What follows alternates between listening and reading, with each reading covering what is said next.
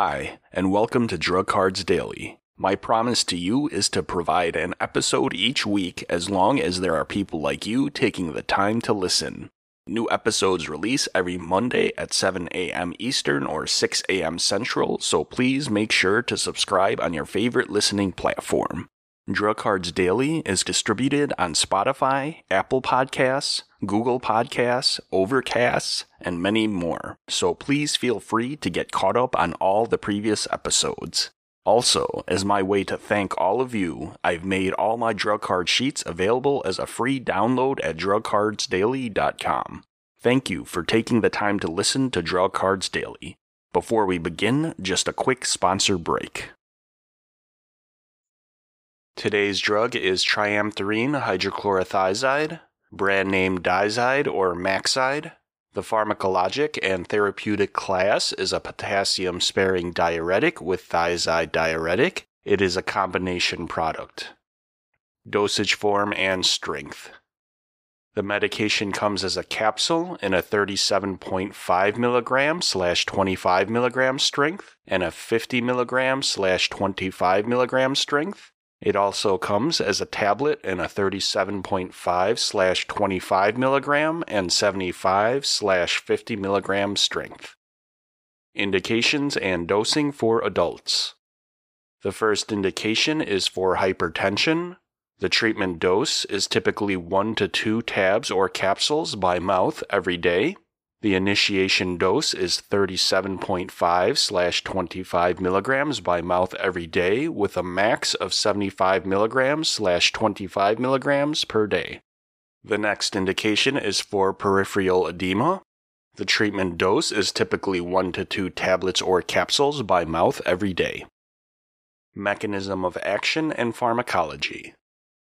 The mechanism of action for triamterene is that it decreases water reabsorption and increases potassium retention through the inhibition of sodium reabsorption at the distal convoluted tubule. The mechanism of action for hydrochlorothiazide is that it inhibits sodium and chloride resorption at the distal convoluted tubule. There is a secondary loss of potassium and bicarbonate. Regarding the metabolism, triamterene is metabolized hepatically via the CYP450 enzymes, while hydrochlorothiazide is not. Regarding excretion, 21% of triamterene is excreted via the urine as the unchanged drug. The half-life is between 1 to 2 hours, with the metabolite being around 3 hours. Hydrochlorothiazide is also excreted in the urine. The half-life is between 5.6 and 14.8 hours. Special populations and considerations. In renal impairment, the medication is contraindicated in those patients. Avoid use in dialysis patients as well. For the hepatically impaired, caution is advised. The medication is contraindicated if severe allergy to sulfonamides and in hyperkalemia, in pregnancy, breastfeeding, anuria, and renal impairment. Caution is advised in elderly patients if the patients have electrolyte abnormalities, seizure disorders, arrhythmias, diabetes, SLE, changes in smoking habits, and gout. In pregnancy, avoid use due to the triamterene component. In lactation, caution is advised and to avoid the use if the hydrochlorothiazide dose is greater than 50 mg per day. Side effects.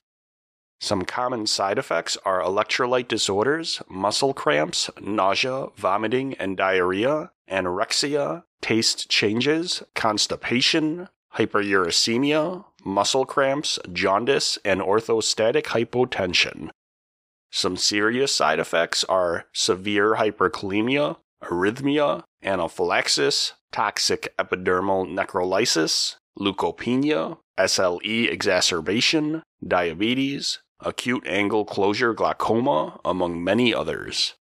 There is a black box warning for hyperkalemia. It is potentially fatal if uncorrected, with an increased risk in renal impairment, in patients with diabetes, in elderly, and severely ill patients. When initiating, monitor potassium at the start for a baseline, as well as during dose changes and illnesses that may affect renal function. Drug interactions. Considerations to make for drug interactions regarding hydrochlorothiazide, substances that bind to anion exchange resin polymer, antihypertensive agents, diuretics, and in hypercalcemia, hypokalemia, hyponatremia, and photosensitivity. Regarding triamterene, be aware of OCT2 inhibitors, antihypertensive agents, decreases in renal perfusion and function, diuretics, hyperglycemia, hyperkalemia, and hyponatremia. Some contraindicated drugs and drugs of note. The medication is contraindicated with dofetilide, eplerenone, and spironolactone. Caution with potassium chloride, potassium citrate, valsartan, tacrolimus, acarbose, acyclovir, benazepril, escitalopram, ethanol, among many others. Monitoring parameters. Monitor BUN and creatinine, electrolytes at baseline and periodically thereafter, as well as blood pressure. Patient counseling information. This combination product is used to treat high blood pressure. In addition to lowering blood pressure, there is also benefits in the prevention of stroke, heart attack, and kidney problems. The medication is usually taken once daily with or without food. Avoid taking the medication within 4 hours of bedtime to prevent nighttime urination urges. Take at least 4 hours before or 4 to 6 hours after medications such as cholestyramine and cholestyramine. So that brings the episode to a close. If you find these audio drug cards beneficial and you'd like to show your support, all I ask is that you subscribe on your favorite listening platform and listen to the weekly episode along with checking out the back catalog of previous episodes. Please have yourself a wonderful week and thank you so much for listening. I just wanted to take a quick moment to talk to the students and new grads out there about passing your NAPLEX.